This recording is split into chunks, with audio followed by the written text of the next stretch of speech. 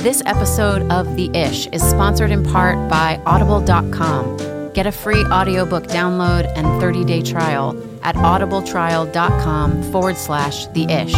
Again, visit audibletrial.com/The Ish for your free audiobook.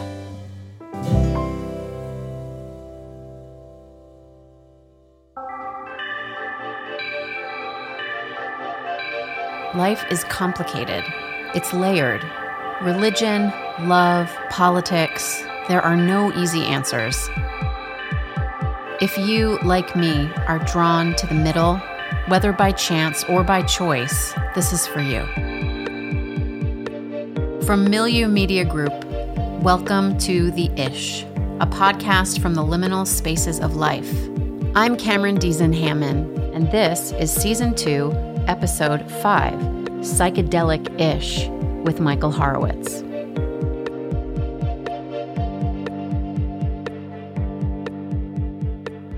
When I was 15 and a lonely book nerd, I befriended the writer and archivist Michael Horowitz. Michael was archivist to Timothy Leary, 1960s psychedelic drug guru, and the man Richard Nixon called the most dangerous man in America. But Michael was also father to my high school icon, actress Winona Ryder. I discovered Michael and his collection of rare books through an interview I read with Winona. I thought I might reach out to him and see what rare books he had collected that I could read. I wrote Michael a letter, and he responded, and soon after, we were exchanging letters and ideas and books. I've mentioned in other episodes my complicated relationship to my father. During my high school years, Michael was my encourager. He was a champion of my writing and has continued to be over the years. It's a strange, very personal story, and I wanted to take a risk and share it with you in this episode. We talk about everything from the 1960s to government conspiracies and to his experience of having a celebrity as a daughter. I hope you enjoy this conversation as much as I did. This is my interview with Michael Horowitz. Michael, thank you for making time to be on my podcast.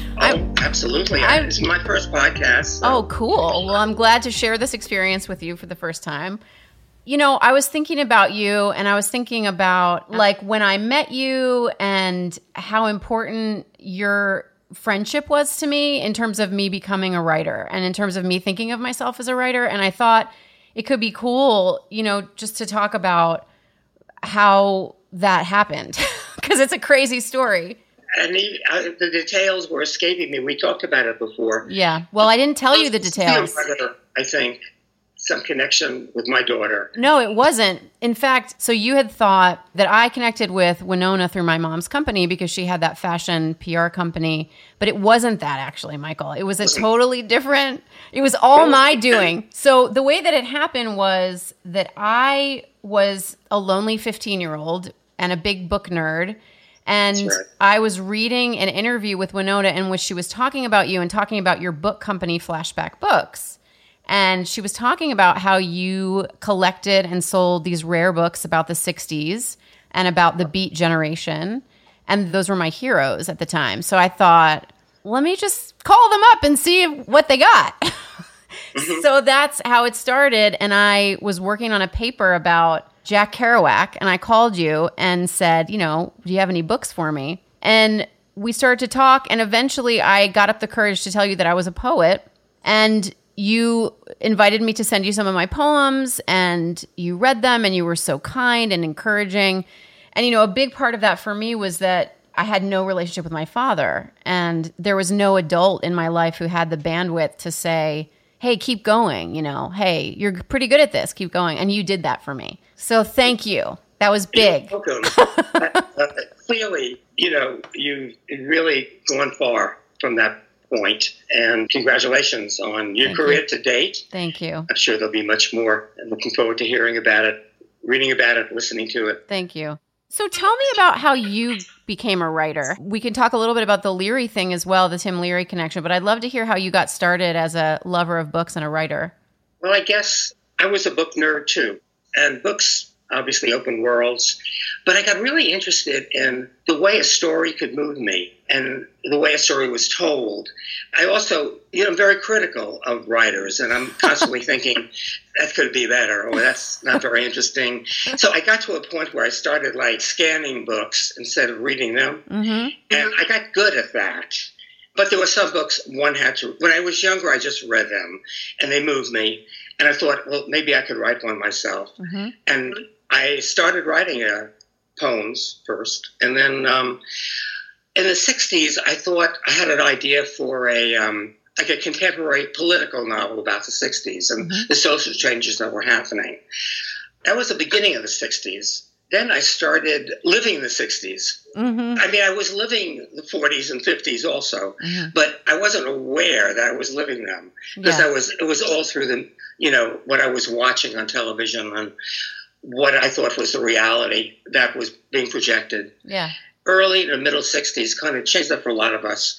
And that was a generational shift that basically the consciousness was changed. Yeah. The neurological possibilities mm-hmm. were enlarged, and the worldview was increased to an enormous extent. Yeah. But there was no language for it, and we were kind of just saying, oh, wow, all the time. It was kind of a spiritual awakening more than anything else. That's when I turned to writers. Before that, I'd been reading fiction and poets, but then I started turning to writers like Aldous Huxley and Alan Watts, who had this larger view of things. It was like a view beyond just being alive on the planet. It was like being part of something even bigger than the planet. Yeah. And human activity and politics seemed really, kind of crazy when you have that bigger vision of things. Mm-hmm. And you see people stumbling around, and yourself, and everything is going into categories. We're always categorizing things, political parties, social movements, interactions. And now it's even, the internet has broken that into a million pieces. Yeah. And they're all active. Yeah. I mean, the internet, nobody really understands the internet, except possibly some of the visionary writers back in the 60s, like Marshall McLuhan, mm-hmm. Timothy Leary, Aldous Huxley, Orwell, more than anybody. Yes. Those things were coming out, and there were some people who were talking about it in ways that many of us responded to. Timothy Leary talked about it from the point of view of psychology and science. Yeah. And then he brought in spirituality. Right. And it was Tibetan Buddhism that was, the main meme at the time. It immediately makes me want to say the 60s were rejected largely. Okay. And a lot of people think they should have been. We're talking about the social change and mind expansion of the 60s. But we didn't know what to do with it exactly. So we turned to writers. Yeah. They were like kind of visionaries from the previous generation. The Beats were some of those writers we turned to. And one of our iconic encounters, yours and mine, was at City Lights. We went to City Lights together. We did. I was going to say that I think it's so interesting that there was this connection between you in the 60s and what you're describing with getting really interested in writers who were interested in opening their minds and expanding their minds, and how that resonated with me and with my generation in the 90s. And I feel like a lot of that also had to do with Winona's appeal. I told you I read the interview with her. She talked about you. She was so obviously informed by writers and writing, you know what I mean? And there was something in that kind of thinking person's movie star that was so appealing to my generation. And I wonder why you think that is. And I mean, the 60s and the late 80s, that's a generation between us, right? So, I mean, but it couldn't have been more different, right? We had Clinton in the White House. Things were kind of pretty good, basically, economically. But there was this yearning. I mean, this is my generation, right? Gen X. There was this yearning for deeper meaning and expanding our boundaries. And I really identified with that. And I identify with that kind of spiritual quest. And that was a lot of what my writing was about and what we talked about. So I wonder what you think about why there was that connection between the two generations. Yeah, the late 80s. Something was happening then. It was the Reagan years, but there was a lot of pushback against the 60s that happened in the 80s. But then there was a kind of a second wave, which might be called the rave generation, Generation X in the 90s. And that was like a second coming of the psychedelic period. Mm-hmm. And it was very hopeful and very optimistic. And it was also tied to music and dance and the idea of a community. And there was a love vibe that came in out of some of the really bad stuff that was going down in the 80s. It was just a struggle between the two cultures. One thing that always happens is the drugs that are popular become criminalized. That's a tendency in this country. Rather than being looked at scientifically, they're criminalized right away. People in power are denigrating the March for Our Lives. Like the kids, they don't know. They can't. Tim Leary, on the other hand, said, they're the ones we should be listening to. Exactly. They're the future. Do you think we're listening to them now? Do you think that the March for Our Lives is hopeful in terms of listening to kids again, or what do you think? It's extremely hopeful. One reason it's hopeful is that it's being, criticized by people in power. Right. So it's working. Right-wing media and so on. Yeah. Right and left are still the main polarization, but there's so many different facets of each side, right, of course, that you can't really call yourself, you just broadly identify with one or the other, but it's really, there's so many niches in there. And another thing we're really jumping around here, but today, or the last 5 years, has seen a renaissance of interest in the actual science of psychedelic experience. Oh, really? Yes. And this time it's coming through with science. MRIs of the brain, things like that. They have the scientific tools now to see exactly what's going on with synapses and neural pathways in the brain. And right now there's a generation who are exploring this in a little more precise ways. There's still, it isn't so much the media, but it's like it's in the laboratories and it's in the groups that are getting together. Everybody has their voice, and it's the age of information and the stream of data that's coming in all the time. It makes your mind work faster just to keep up with it. Sure. It can also inundate you, and it needs a greater intelligence. Not just, an expansion of consciousness, but a greater intelligence to go with it. To work with it, yeah. And, I was thinking about you also, and we talked about this, and I know you can't talk a lot about this, but about your work with Timothy Leary and some ongoing projects that you've got in the mix. But there's an interest, there was that Netflix series that was produced about, was it the CIA experiments on CIA agents with psychedelics? It was called Wormwood, I think, is the show that... It was a brilliant portrayal. Yeah, you saw it. Very dramatic and very... yes. I learned things from that. And I thought I knew everything about that because I've always kind of been interested in that other side. Will you tell... So because people listening probably don't know really anything about Timothy Leary, could you talk about that briefly, just catch us up to speed about both why he's famous and why he was on the run and why you were his archivist when you were, and kind of maybe a little bit about why you think it's relevant now, if you don't mind. Well, he was very influential to the psychedelic generation. Yeah. Because he was very articulate, both in his writings and in his public talks. And he was out there with his books. He wrote 4 books in the 60s. He lectured all over the place. And they didn't like the message, which was basically anti-establishment. It was think for yourself, question authority, which is basically the message that he continued putting out there the rest of his life. And authority didn't like that. They wanted to control people's opinions and their mindsets and so on. But the writers, the beat writers, the rock and roll writers and musicians, the artists of the generation were the other people who had a tremendous influence. And they were turned on. We were the turned on generation, actually. And it was too much for American society. And not just American society. American society is probably the freest society, but it was not free enough for what was coming down. And the war was such a big thing because, to me, the most important slogan of the 60s was make love, not war. Mm-hmm. And that sums up that generation. And love in all its forms. War being like ridiculous, like insane. we felt like the country was an insane asylum in terms of, the war dominated and the kids, the rock and roll musicians and the writers, poets of the time, a lot of them were the Beats, who were still around and had a huge influence on the 60s. The Beats had a relatively small influence in the 50s, but, it all grew with the neurological changes that came with psychedelic drugs, particularly LSD, which was God in a pill. Which is what Tim Leary is known for, right? So Timothy Leary was known for experiments with psychedelics. He came from Switzerland and came from scientists, biochemists, but Leary realized that this was an incredible product, among other things. It was a material thing that enabled people to get out of their mindset and transcend the limits that we lived under.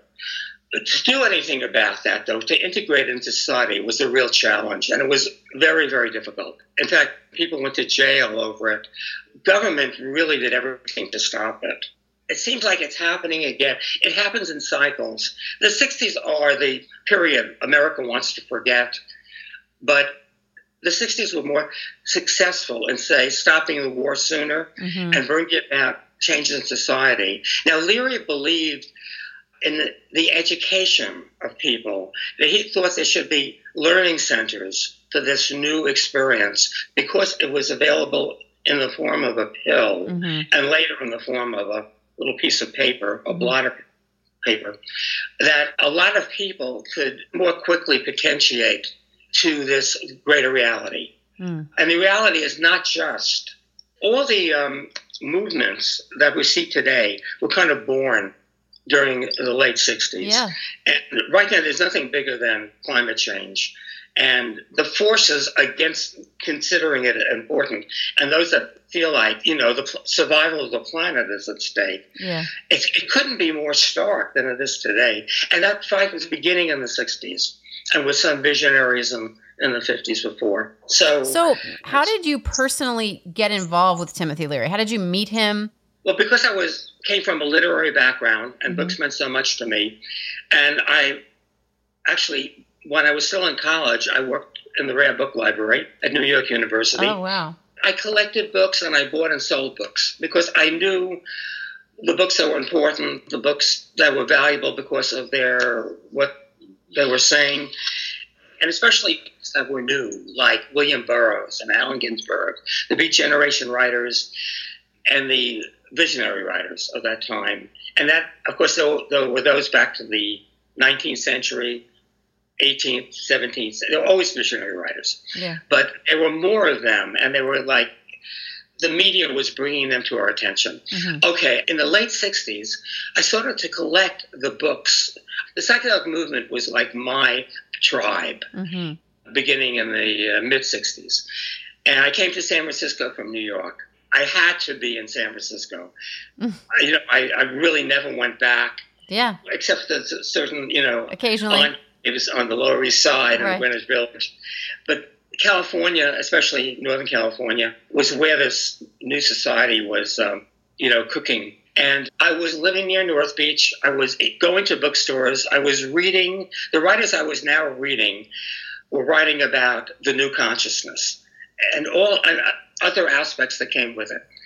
I was working in a rare bookstore in 1970 when another rare book guy working in LA, I was talking to him on the phone about our businesses we were working for.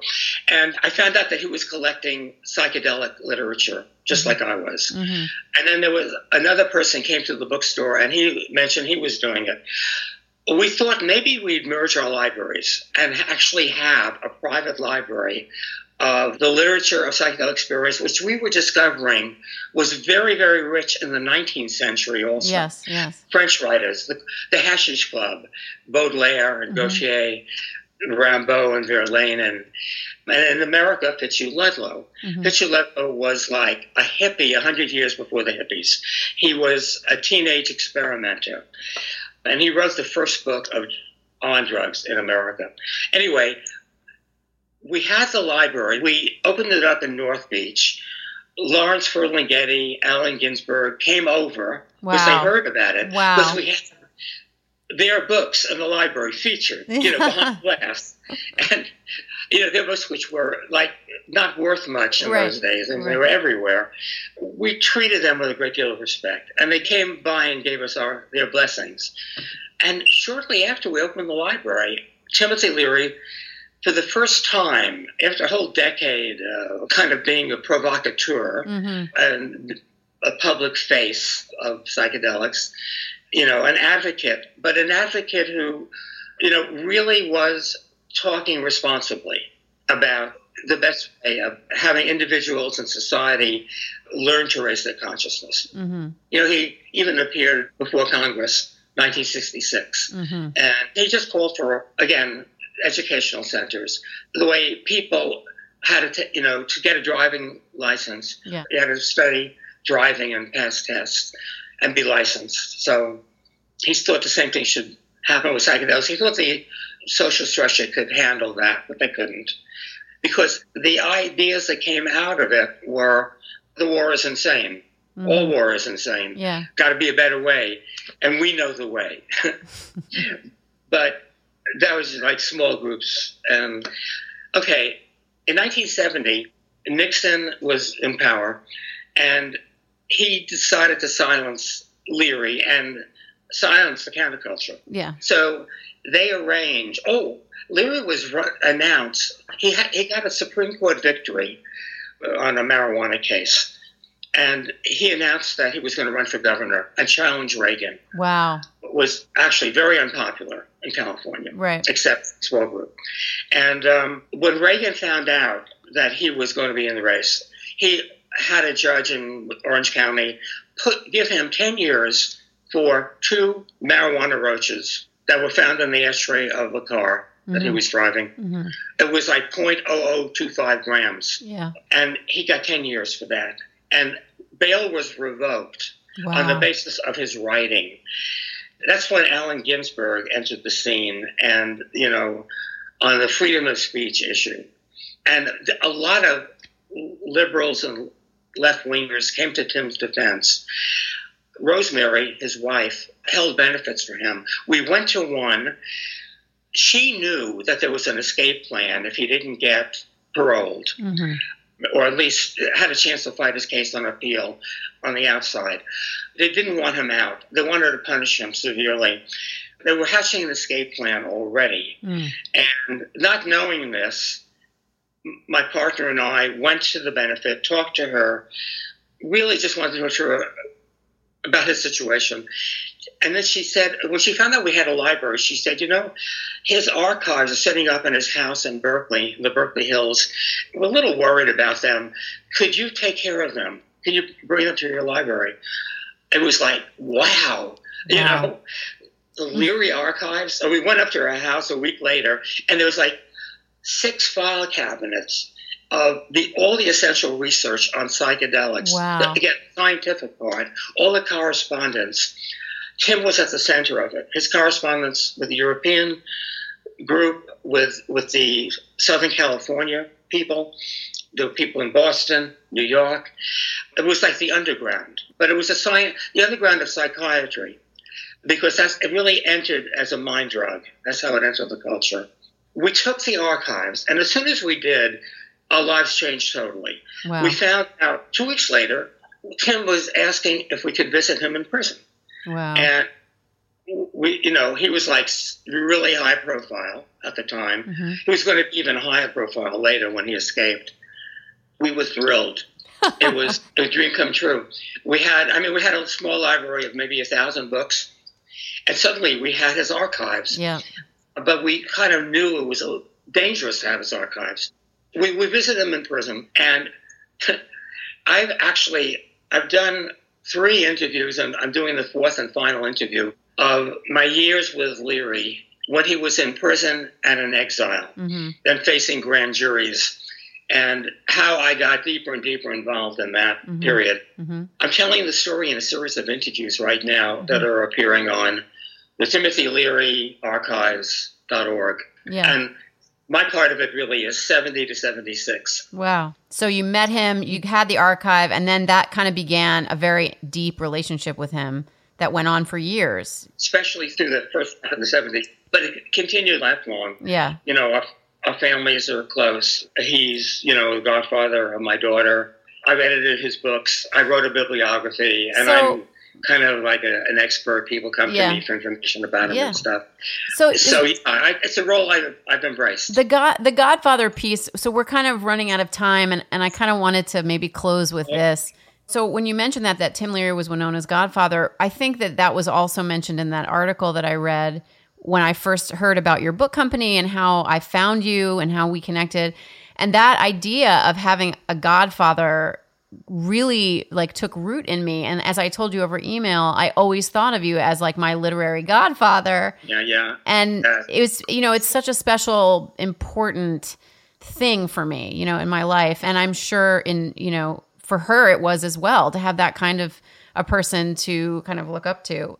But that's how I've always thought of you. And I've always thought of like, you know, the psychedelic movement in the 60s and your experience and what I've learned from you and also from Cindy, knowing your wife a little bit, you know, is that it was so essentially like a spiritual quest, a quest for intelligence, mind expansion, knowledge, but also a spiritual quest. And that, again, that whole idea of the Godfather, that it could be something literary, you know, and psychedelic, I think is really inspiring and really cool. People who are of different generations, like we are, but connections are made, psychic connections are made. And in a way, the godfather, goddaughter, godson thing is, you meet people who are older than you, a couple of generations even, or younger, and yet you make a connection with them that's as good or better than your contemporaries. Yeah. And there's something really exciting about that. When you meet somebody who usually they notice you, the younger generation, like sees something in you that they respond to. And then it's very flattering. And then you want to really keep it on the right level. And when you find that level, it's like another member of your, like one of your children, but it's not your child. So you don't have that history that parents and children have together. Right. It's like a special relationship. It's like a daughter, but it's not your natural daughter. Right. But speaking of natural daughters, saw us as writers, and just as you did, and like that, and responded to that. Yeah. And I think she's always written and reads a lot, and I think she probably will end up writing a really good memoir someday. I hope she does. Yes. I hope she does. Michael, thank you so much for being a part of this. Okay. All right. Well, thanks for calling. Absolutely. Great to see you. You too. And, bye, Michael. Have a great day. Remember, you too. Bye.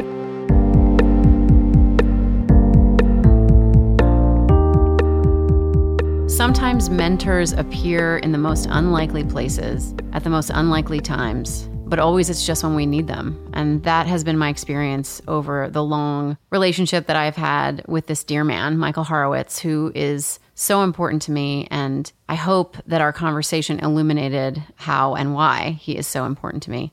I plan to have him back because he has a ton of wisdom about everything, as you probably have noticed. And I'd love to talk with him about some other topics that might come up as the show progresses. As always, check our show notes for this week's book recommendations, and we'll see you next time. This episode of The Ish was produced and edited by Luke Brunner. Our artwork was designed by Heather Hale. To see more of her work, visit halehouse.co. Our theme music is from my 2016 album, Words Don't Bleed, produced by Jay Snyder. Check it out on iTunes. Be sure to subscribe, rate, and review The Ish on Apple Podcasts or wherever you listen to podcasts. And follow us online at The Ish on Twitter and at The Ish Podcast on Facebook and Instagram.